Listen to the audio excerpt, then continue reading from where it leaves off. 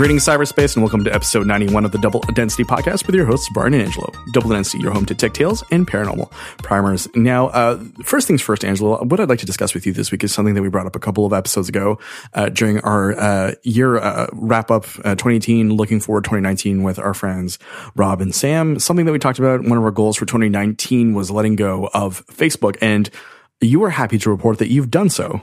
I've kept my account active for a while now and only been logging in like maybe once or twice a month.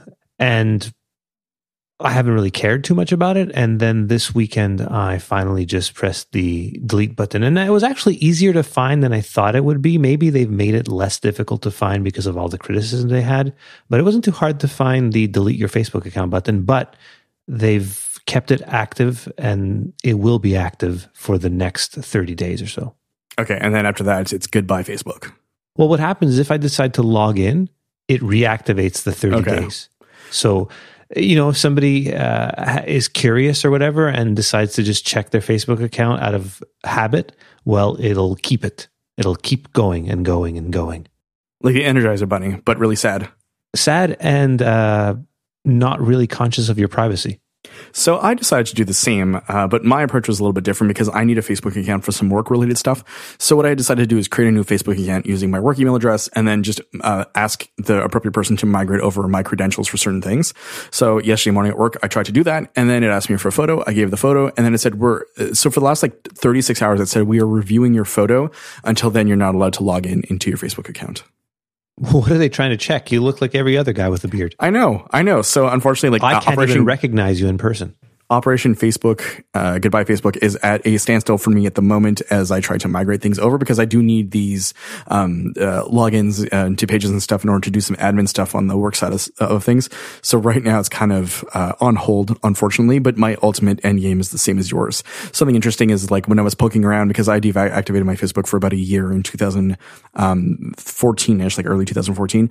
And what happens there is that back in the day, it used to be if you were, because they asked you for a reason, right? So if you're like, oh, this is temporary, I'll be back, they used to let you go. But now they let you set a timer. So they force you into a max 30-day timer, and then they automatically reactivate your Facebook for you. Oh, they're through the kindness of their hearts, their dark, cold hearts, they reactivate your Facebook account. Yeah, exactly. So that is something that I noticed in playing with the settings this week, which is very, very unfortunate.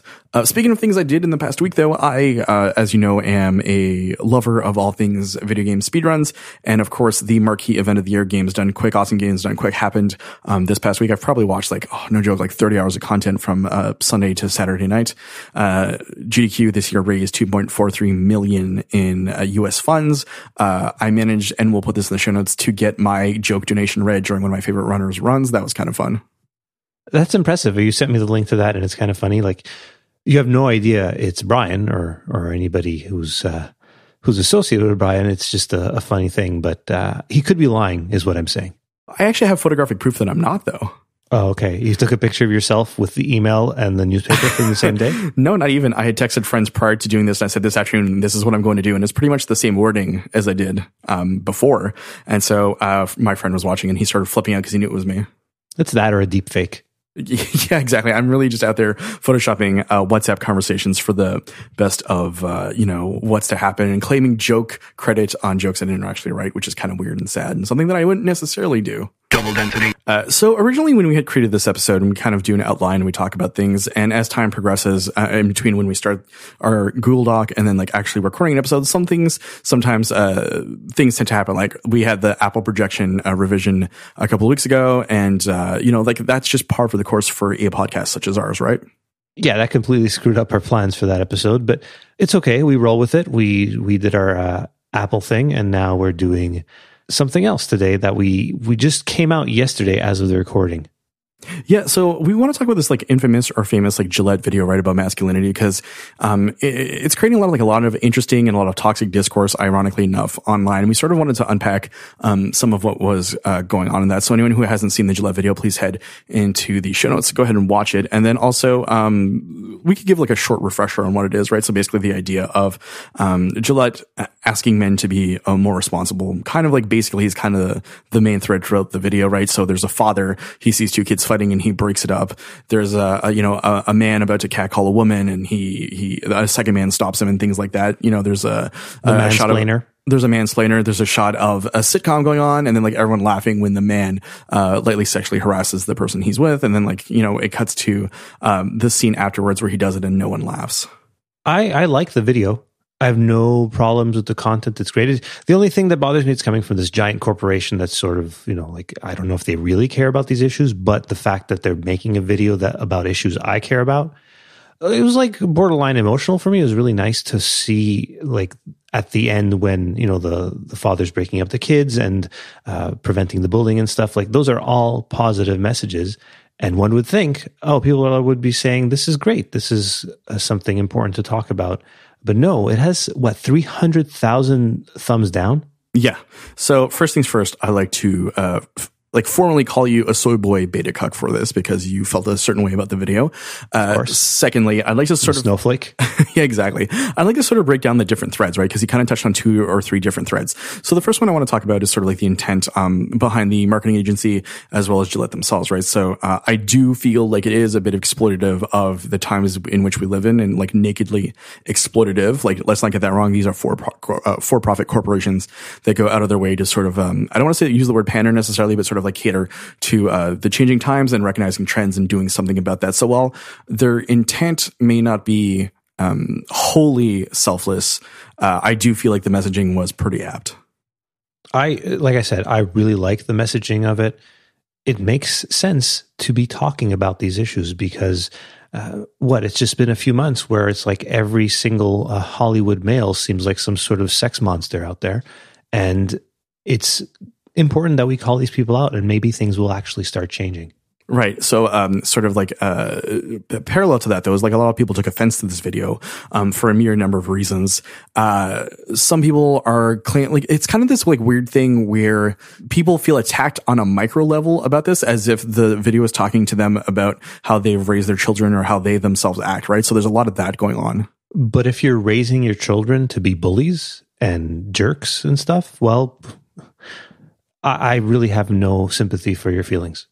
Well, I mean, there's the idea of the classic, sort of the classic masculinity, right? The idea that you, are a certain way because society dictates it to you too, right? So the idea that, you act a certain way because society expects you to act a certain way. And then suddenly, it's this idea of a more accepting, kind of society in which you can step in and take responsibility for the acts of, and actions of others to a certain degree, right? And so certain people feel like this is a sissification of masculinity or a deletion of masculinity, but I don't really think it's that because a lot of people that I've spoken to about this video today have seen it and sort of agreed that it's just a redefinition of what masculinity is to be more inclusive and incorporating. And as you're saying, we're not raising bullies here. Yeah, you go tell Terry Crews he's not masculine. Yeah, yeah, exactly. I just think it's very frustrating because a lot of the critiques I've seen online have kind of said that if you take the masculinity out of people, then they become wusses, and they become very effeminate and things like that. And that's not at all what this is arguing. It's just saying it's asking for a more incorporative way of viewing yourself and your actions and as well as others, right? So a lot of people online are complaining about the fact that Gillette is inserting their SJW politics into selling a product. And I kind of want to touch on that very, very quickly in regards to the fact that a lot of advertising has gotten concepts like masculinity, femininity, beauty, and things like that sort of into certain ways, right? So it's kind of the fault of advertising in the first place that we're dealing with some of this. Most of the criticism for this video is coming from people that I'm really opposed to in their way of thinking. So is there a bias there for me that I feel that my way of looking at things is the right way? Of course, right? That's a bias, but I'd like to think I'm on the right side of history here. I do think that and the thing is, when we were discussing this today, we both felt exactly almost the same about this sort of thing, right? And it's the idea that this is a dichotomy. Either you're a true man or you're a soy boy beta cuck who can't handle his feelings. And you might be wondering, this is supposed to be a tech podcast, but there is tech involved in this because if you look at the discourse, it's happening online, and Absolutely. It would never happen without the technology we have available now. a lot of the discussions about it are happening on Twitter.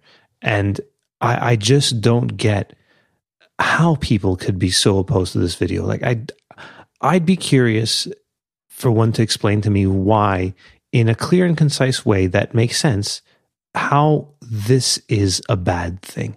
Because the takeaway that I've seen critics do is that, like, this is a destruction of masculinity in general, right? The idea that... But it's not.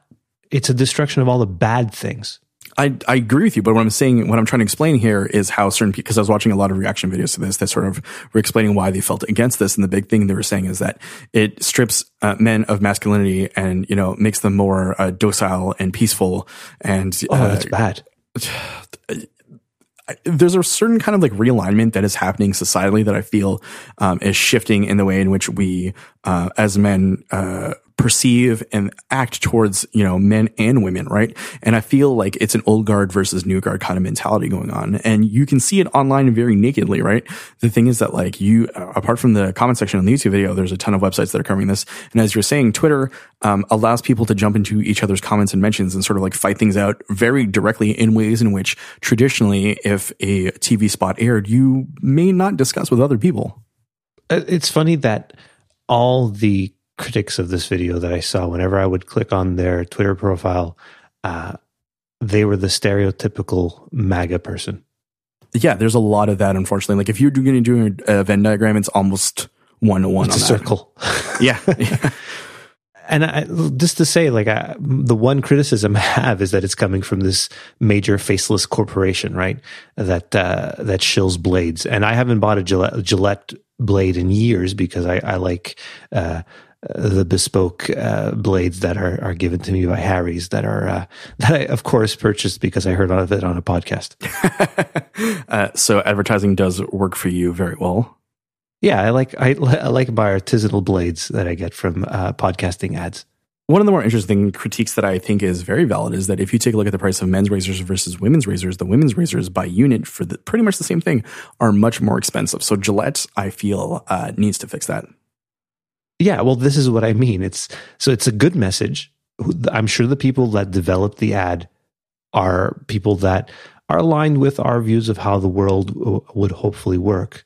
But it's coming from a company that does stuff like that. And I'm sure if you look into their past and how they treat employees, I'm sure there's certain things there we would not agree with either. No, for sure. I do think that, like, you know, at the end of the day, this ad does more good than harm. But Gillette as a corporation, this is just an entity that exists, right? So, yeah, anyway.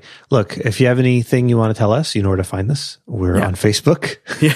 And Friendster and MySpace. Go ahead and call us Soy Boy, Beta Cucks, all you want, MAGA Bros. One of the more striking things that you said is, I don't want people who disagree with this ad to necessarily listen to my podcast, which I thought was kind of funny. We're not in this for the money and the listens anyway. This is just a fun thing that we like to do from week to week. And some people listen and we think they like it too. But yeah, look, if you think this is like a catering to pansies out there, well, yeah. I don't know why you're listening to me. Yeah. Moving things along, though, moving from one thing to watch to another thing to watch, I linked you to an article this week from Business Insider about why smart TVs are so cheap. And the answer might be shocking to you, or if you've listened to the podcast, not shocking at all, right? So the idea is that you can buy a cheap TV because of the fact that the TV is actually spying and reporting on you. This makes so much sense that it's insane that it hasn't really been reported before this. And I never really thought of it that way. I always wondered, why are there no more dumb TVs? I just want a panel with 4 HDMI inputs where I can plug in my Apple TV and then my Nintendo and then my Raspberry Pi, and I'm happy. But unfortunately, those don't exist anymore. And I'm holding on to my 11-year-old 720p Samsung that's 40 inches and has a bezel the size of like a book. I just want to keep it forever and ever because I don't want to be plugging into some weird TV that just wants my data. I'm not interested in that. So in the article, so one of the companies that kind of very like broadly and openly does this is Vizio. So Vizio's chief technology officer, Bill Baxter, was talking about how they need to make money not just through the selling of televisions, because it is a small margin industry. And so collecting and selling your information is a great way for them to open up another revenue stream, which doesn't unfortunately surprise me. I'm someone who has a 52-inch Sharp Roku TV. And pretty much I've kind of accepted that I'm giving up some of my information to these giants in order to better serve me, I guess, at the end of the day. I did not picture you as having a giant TV like that. I thought you had just like, because you're a hipster, you have a TV in the background, there's a fireplace going on it, and you're reading a book. I can't believe I'm about to say this, but I'm a cinephile, you idiot. Oh yeah, it's true. I forgot. The larger TV, the better. And actually, my fiance and I get into fights because sometimes she wants to watch things on her iPhone, and I tell her, no, you can have the TV. And then suddenly it becomes a 5-minute explanation as to why larger is better. But hey. And you have motion smoothing turned on, Brian? Yeah, of course I do. I actually had to actively explain what motion smoothing was. Do you remember the Tom Cruise video from a couple of weeks ago? Yeah, that's great. I get dizzy if I watch TV that has motion smoothing. It's very strange and artificial looking, especially if you're trying to watch something that was shot on video and on film, like film, like 35 mil or 70 mil, and then was digitized. It's very odd to see. Yeah, well, my TV doesn't have that. Is before that time, and I'm keeping it as long as I can. I do have small children in the house that poke at the television, so I'm not in a rush to get a new TV. I mean, if this TV breaks, then I'm just going to go buy a new one. And the models I'm looking at are the same brands that are mentioned in that article, TCL and Vizio, that both use Roku. And TCL apparently makes really good TVs for really low prices, and now we know why. The trade-off is that, yeah. It's so funny because I was visiting a friend of mine this weekend, and he got a really good deal Black Friday in the States on a TV. And then sure enough, it's because it's a TV it's a smart TV that's got apps on it. And of course, they're collecting information on that. So something interesting to note that's kind of adjacent to all this is that we're recording today on January 15th. And as of right now, if you have a Roku TV, you can install the InfoWars channel. Did they not get the memo? Who knows what is going on there? Did they not notice Alex Jones get deplatformed by everyone because he's a joke? Yeah, it seems kind of weird that in 2019 we still decide to give Alex Jones a voice on a platform on things like this, because on Roku you can install free channels. Like certain ones are paid monthly subscriptions, but certain are free, right? So I'm going to turn my TV right now. Okay, let's do a test of this. Okay. I have my remote over here. Give me a sec. And of course it is flashing because it needs to connect to the internet to share my information, right? Yep, I can install InfoWars. Oh, that's awful. That is awful. Also, 87 ratings, and it gives it a 4 on 5. That is 4 on 5. Wow, the Alex awful. Jones army is in full effect there. Roku, I'm highly disappointed, though not surprised that you would do this, because, hey, maybe this is a headline grabber, right, for the news cycle. And I think that's something else that I wanted to bring up, right, is the idea of the Gillette ads, kind of, because we move at such a fast clip that within 2 days, this isn't going to matter anymore. Just like, President Donald Trump serving hamburgers to football players isn't going to matter. Sorry, hamburgers, right? Yeah. Oh, yeah. When this episode comes out, people are going to be wondering, what Gillette video are they talking about? This is a flashback, hamburgers. So something interesting that I kind of wanted to bring up about all this, because you and I were talking about this. So sometimes when President Trump tweets, I'm not sure what kind of phone he uses, but there's like an autocorrect field, right? So he put in hamburgers this morning, which kind of confused me. I'm at a loss here. I don't know what to do anymore. I still think we're trapped in some sort of weird simulation that's gone off the rails, and this one guy found like a cheat code and his character like became president. So I don't get what's happening. We're living in his Sims game? Yeah, and then soon we're all just going to get closed in rooms without doors. Oh, perfect. I love the way that you think. It is scaring the pants off me. Speaking of scaring the pants off you, I kind of want to touch on the long form article for this episode, which is a Gizmodo article called How Cartographers for the U.S. Military Inadvertently Created a House of Horrors in South Africa. So having, the shared notion of GPS is a great thing, right? I love GPS. I rarely get lost anymore when I'm driving. I actually don't have a very good sense of direction, and GPS came along about 10 or so years after I started driving, and it's been really great. latitude, longitude, all important, points of interest and things like that. But what happens when someone decides to arbitrarily place something in your own backyard, right? And it can kind of cause a lot of problems, right? So the article is kind of framed by the story of this couple who lives in Pretoria, which is in South Africa, kind of next to Johannesburg. And they've been getting a lot of visits. They've been swatted. And basically what has happened is a bunch of companies have kind of placed the GPS for the entire city that they live in right in their backyard. So anytime anything bad happens, and because of the fact that you can kind of link an IP to coordinates in a real world setting, an IP kind of is a very, very faulty kind of system, which we'll get into in a little bit. But because of this couple has been harassed on a long-term basis. They've been threatened because someone in the city of Pretoria has made really crazy accusations against a Facebook page for a company, and they've decided to sue. And so this is a very unfortunate story of what goes wrong when people decide to arbitrarily place markers on a digital map and turns it into a real world kind of house of horrors. It made me think back to an article we had talked about last year or so, and then I realized they did mention it later on in that they're the ones who actually wrote the article. So it came from the same. It was also a Gizmodo article where there was a house in Atlanta where people kept just showing up and asking questions about why their iPhone was at this location, but it was the exact same deal. This house was appearing on a database. Yeah. So the company in this case for the Pretoria couple, the company's called MaxMind. What basically what they do is they map the IP addresses across the world to GPS coordinates. And so what has happened is that they sort of like half-assedly decided to place all of Pretoria in one place, and that place is in this couple's backyard. I feel so bad for these people. The thing is like they can't even sell the house because they said they'd have to disclose this information that this is happening. And I didn't put this in the show notes, but it just reminded me of something that I noticed in your Google, right? Like in your Google account. When I'm doing my Googles, yes. Yeah, in your Google account, you can check where you've logged in from, where your username has been used. I have, I have two-factor authentication and all that stuff, and I hadn't had any messages saying that something else was logged in. I was just, doing a quick review of stuff. And I noticed that a PS4 in like the Midwest in the US was logging into my account.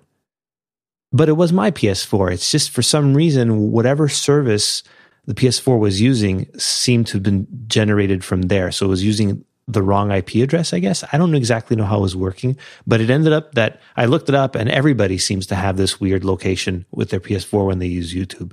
Now I looked at it just recently and it just says unknown. So there's like this large kind of like bit of disinformation out there that an IP address is not an exact one-to-one mapping of your exact house, right? So best case scenario, it can kind of tell you the city someone lives in, not necessarily the home. It's least precise, as the article states. It can tell someone what device they use to connect to the internet, right? So in my case, for example, my ISP comes out of Toronto, and I map out to Markham a lot of the time, even though I live here, right? So a lot of the content and the ads that I'm getting are for Ontarian markets that have nothing to do with me, just because of the fact that like my subnet is kind of listed and stops there, and it gets fed here. Okay, no, mine so my IP address is definitely in southern Quebec, and when I don't know if you've seen this with Apple, but when you use their two-factor, you get a pop-up on your devices that are authorized to show where you're trying to log in from. Yeah. It's not super accurate, but at least it gives you an idea. And I like that. I have that with Google and with Apple, and it tells me if somebody's if somebody's gotten to the point where they know my password, there's still that extra line of defense, which right. We've mentioned this before, but if you can use two-factor, please use it. It's huge.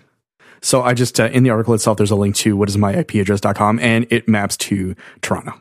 So no, mine maps to southern Quebec. So it's more or less accurate, but I also use a company that's based in Quebec. Well, I think that's part of it too, right? So if your originates from here, chances are it goes through here.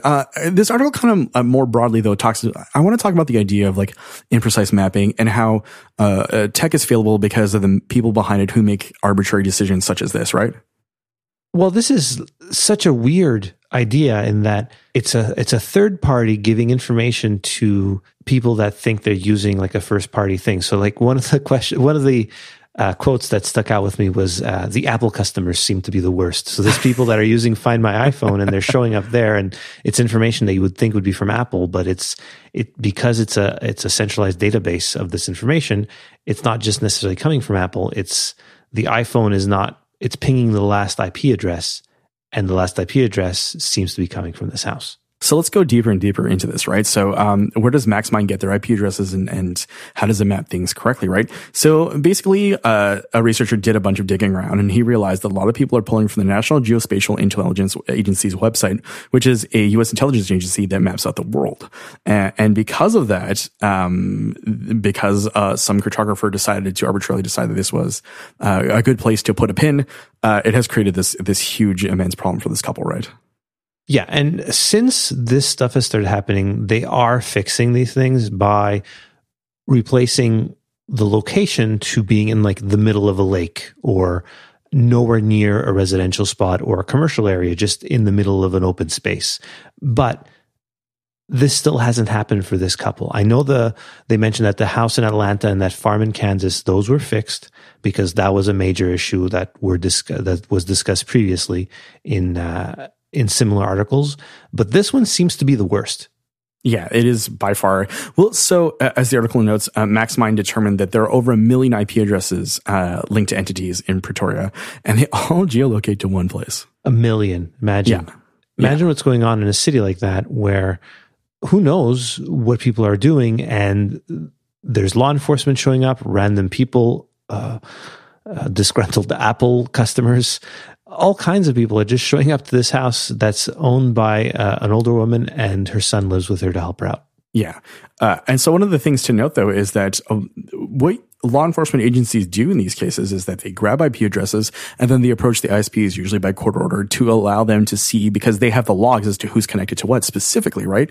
And that's obviously not shared, publicly. So a lot of these IP address websites kind of have like the best guess scenario, but a lot of the time too, it's wildly inaccurate. Like, for example, like my IP address maps to Toronto, which is clearly not the case.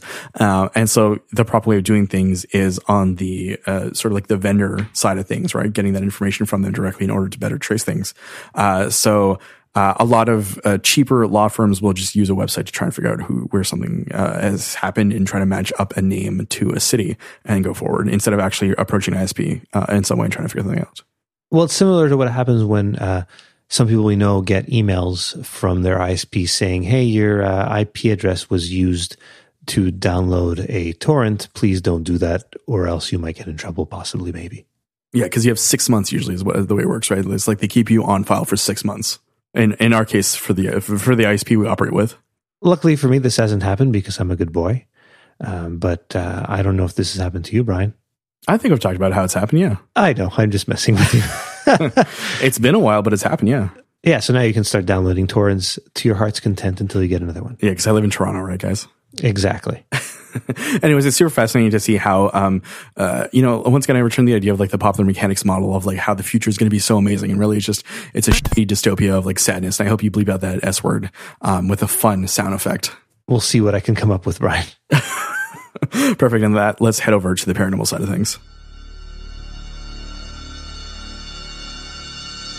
What could space be? What could it be made of? What the heck is all those lights out there? Is it just a black curtain with holes in it?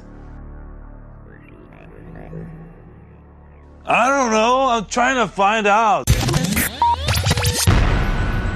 Double density. Welcome back to Double Density, and as always, we're switching gears from tech to the paranormal. So this week, I have a bit of a pictogram for you, Angelo. I found it on the UFOs subreddit. We're going to link to the thread in question over there. But it basically kind of asks like a question that you and I think about a lot. It's a pictogram called, "Why haven't we found aliens?" Why haven't we found aliens, Brian? There's a multitude of reasons. Yeah. And there's a lot of ways to look at it. Like, first and foremost, there are people who are listening to this show who believe that UFOs, whatever they are likely aliens. And we each fall in a different side of that discussion. Oh, 2019, I'm all in, bro. You think you're all in? Yeah. Oh, yeah. I'm like a 3.5 right now on the double density scale on a 4. Wow. I'm not really that convinced yet that UFOs are anything alien, but... Come on, buddy. Whoa!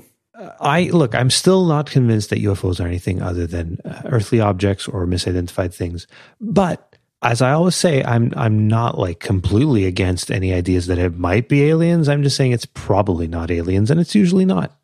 So why don't we go through this pictogram and go through all 8 of these scenarios, and we can kind of briefly discuss all of them. And then you've decided for some reason to drop livescience.com links into the show notes, even though that website is dubious at best. I feel like you have a reason for it. I'm going to let you explain what it is later. So the first header is the rare earth, right? So I'm going to read directly from this pictogram. So basically, we're unique. The rare earth hypothesis argues that planets with complex life like Earth are extremely rare and that intelligent extraterrestrial life is highly improbable. Hence, we are one of a kind. What do you think about that? I really don't think that's possible, considering how gigantic the universe is. Maybe there's not intelligent life at the level we're at right now, but who knows what life is out there? There are so many planets, so many stars, that this one is not high on the list. But they could be super far away, and we'll get to that later. So even you as a skeptic, this hypothesis is not one that necessarily resonates well with you, given the fact that there is evidence, like, for example, like not necessarily intelligent life, but like water on Mars exists. Yeah, well, it's like Carl Sagan said in his book Contact, where it would be an awful waste of space. That awful fraud, Carl Sagan. How dare you? I'm going all in 2019, bro. Wow.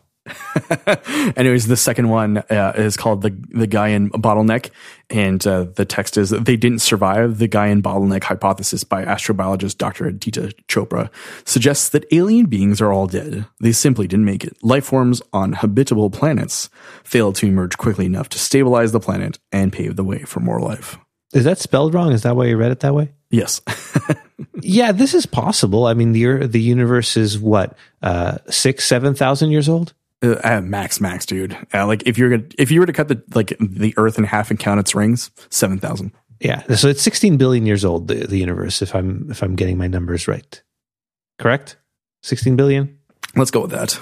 Okay, the Earth is 4 or 5 billion. I can never remember these numbers, but it's old, and it's possible that life started right when the universe began, and then fizzled out a few billion years later, and here we are, many billion years later. And we're around. Which I don't disagree with. I think that's an interesting hypothesis that we survived in ways other people couldn't for a variety of reasons. Yeah. You know, they didn't terraform quickly enough or whatever, you know, like. It's possible, or who knows? Like, look, they may have started, and then look, the dinosaurs ended abruptly. So they may have ended abruptly too. You know what? That's fine, which kind of leads into the next kind of hypothesis, which is named the Great Filter. Yeah, that one is kind of scary. So Earth was subjected to the Great Filter, 5 mass extinction events, but nevertheless evolved complex creatures. What if all habitable planets were hit with killer asteroids scorched by solar flares, torn apart by geological upheavals, seared by supernova blasts or gamma ray burst radiation, and that all worlds, only Earth successfully hurdled the stumbling blocks, right? So 5 mass extinction events, right? Yeah, we've and people are saying we're starting our 6th. I don't doubt it at this point. I mean, the way in which we treat the Earth like a garbage can kind of points to that. Are you starting your cuck stuff again?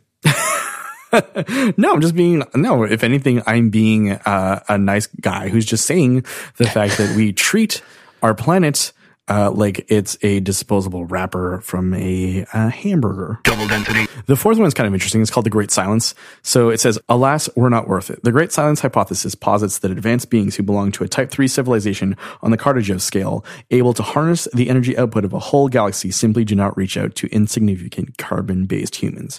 Why bother with Type 0 bipeds? I don't disagree with this one. No, this one actually is very plausible. We're not worth it. We're treating our planet like a garbage can, so of course other civilizations will judge us for that fact. And this is why sometimes I kind of get my interest peaked with the whole UFO and nukes things, because these advanced aliens are like, they got nukes. That's not good. Yeah, it's kind of like an early warning system almost. Yeah, but look at us now. We can hardly even get to the moon anymore. Yeah, we're all about drones and lasers, my friend. Mm-hmm. So the fifth one is early birds. Earth had a head start in a study. Dr. Peter Berzori said that compared to all planets that will ever form in the universe, the Earth is actually quite early. The last star will burn out 100 trillion years from now, and 92% of planets are yet to be born. We are the first, but not necessarily the last. It's kind of sad. Like, we're the first ones. We're like the older brother of the universe, and look at us. We're not doing that great. We're goofing it off. Yeah. Which is kind of sad when you really think about it. This is somewhat plausible, I'd say. Yeah. The next one is not life as we know it. And the text reads, we've had it wrong all this time. ETs may not be biological beings like us at all. Noted astronomer Lord Martin Rees said that they might be machines, not organic creatures. So we should be looking for solar harvesting, non-carbon based structures instead of listening for radio signals. So kind of like the Boston Dynamic robots. Yeah, the dogs, yeah. Okay, here's an interesting hypothesis, right? These dogs fully formed, time travel to the past, bait humans to believing that we've created them, and then suddenly, bam. Well, it happened in Terminator. Wait, well, yes, but they were of our own creation. They weren't of an alien creation, right? These are the Boston Dynamics things are aliens, not our own creation. Yeah, exactly. Okay. Sorry, I misunderstood. I was too excited about Terminator. Right. You just always want to end with the Terminator bit. No, unfortunately, Skynet was man-based, right? So yeah. But I mean, there are a ton of alien invasion movies where the aliens turn out to be robots anyways. Somewhat plausible, I guess. Yeah, it's making me think of that Black Mirror episode with the dogs. Oh, Metalhead. Too. Yeah, that was a good one. It was the shortest episode of all, and also the only black and white episode. Was it the shortest episode? It's like 38 minutes, yeah. And those metalheads made a cameo in Bandersnatch. That's right, my friend. Being sued by the creator of Choose Your Own Adventure books. Which is ridiculous to me. It's not the same thing at all. Well, I mean, we're not in the tech portion here, so we won't touch on that one too much. But this is why the aliens don't want to talk to us. Because of our petty arguments like this. They look at our court system and just laugh. Yep. We live in a litigious society, Angelo. We do. The seventh hypothesis is called a long road ahead of us, and the text reads, basically, we've got a long way to go and a lot more searching to do. SETI has barely scratched the surface of the radio universe. There are many more wavelengths to scan, so we shouldn't give up hope yet. Yes, high on the plausibility list for sure. Well, there's that alien megastructure that's like giving off all kinds of radio signals, right? So I love that thing. It always comes back in the news every few months, and it's probably not aliens, folks. What I'm really hoping to do is that as it gets closer and closer to us, I want it to play the Inception theme song. And letting us know that all of life is but a dream and that we need to be woken up in order to get to the next level. The last one of these is called In a Galaxy Far, Far Away, and the text reads, 46.5 billion light years is the distance to the edge of the observable universe. We've scanned for ET signals to just around 40,000 light years from Earth. We haven't even outpassed the bounds of our galaxy, which is 100,000 light years wide. Alien intelligence can simply be too far away for our current technology to reach, which I undoubtedly believe in. Did you ever see that amazing picture of all the galaxies? And it horrifies me to think we're so minute. Yeah, it definitely does. It gives you a real sense of self there. This is why the rare Earth one is totally implausible to me. Of all the things on here, it's the least plausible one. Right. So what would you say is the most plausible out of these 8? I would say the last 2 are the most plausible. Okay. And the most frightening is the Great Filter. I don't like that.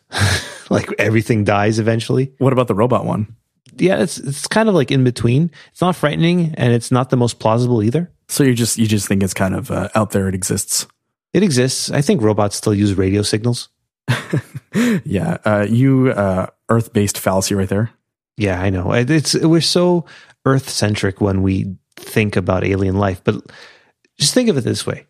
Look at the life here on Earth, and how does it not look alien to you? You go look at a praying mantis and think that doesn't look like an alien, right? Are you asking me to go take a look at one? Because I know what they look like, Angelo. Yeah. Well, just think of one. Or any of the things that we find deep down in the ocean that's like bioluminescent.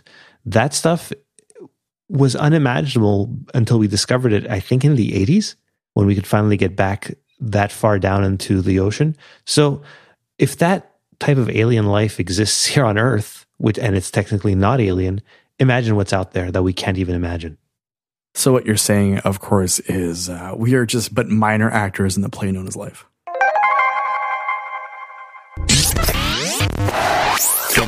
So you in the show notes have included, as I was mentioning before, 2 live Science.com articles. And I was kind of curious as to why. I think I have an idea, but I want to hear it from you. the life science stuff. So you say it's not a legitimate website, right? No, there's kind of like a lot. It's a lot of listicles. It's a lot of like dubious conclusions and things like that.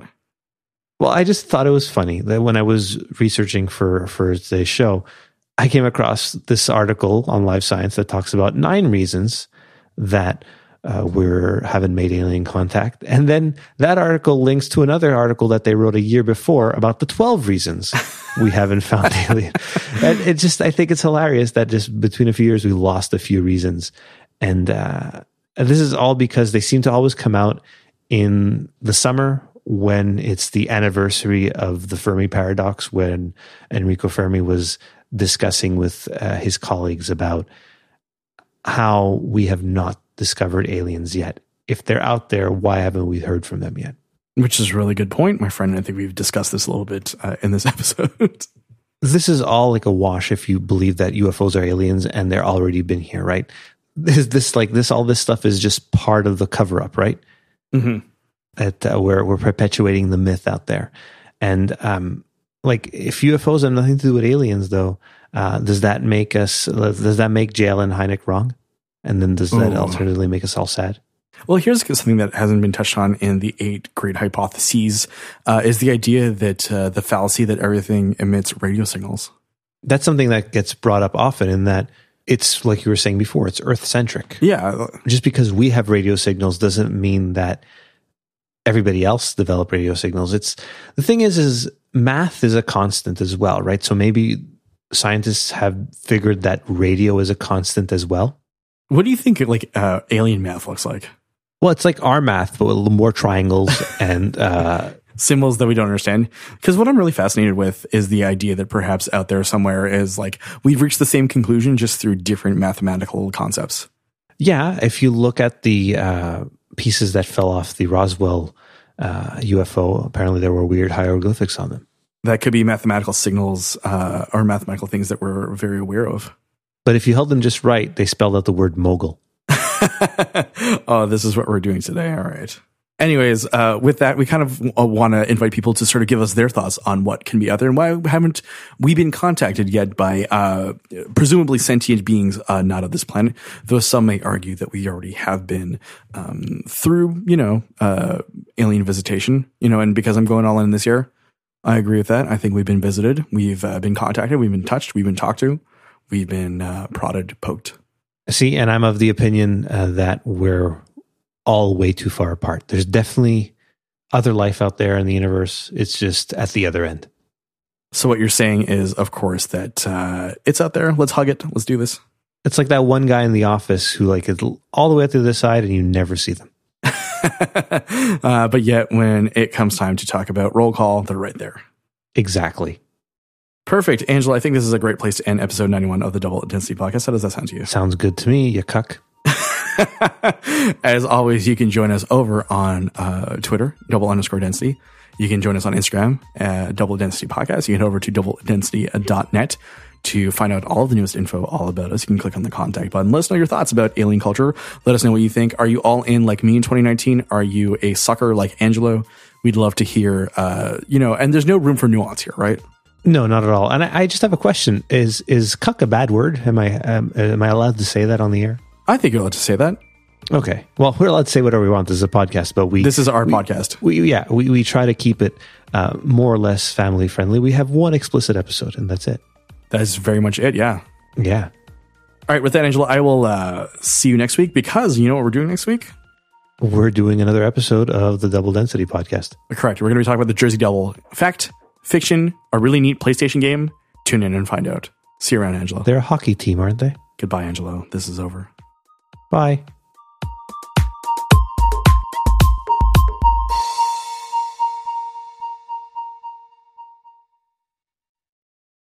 Advanced beings who belong to a Type 3 civilization are on a Kardashian scale. Can I take that again? Yes, it's pronounced Kardashian.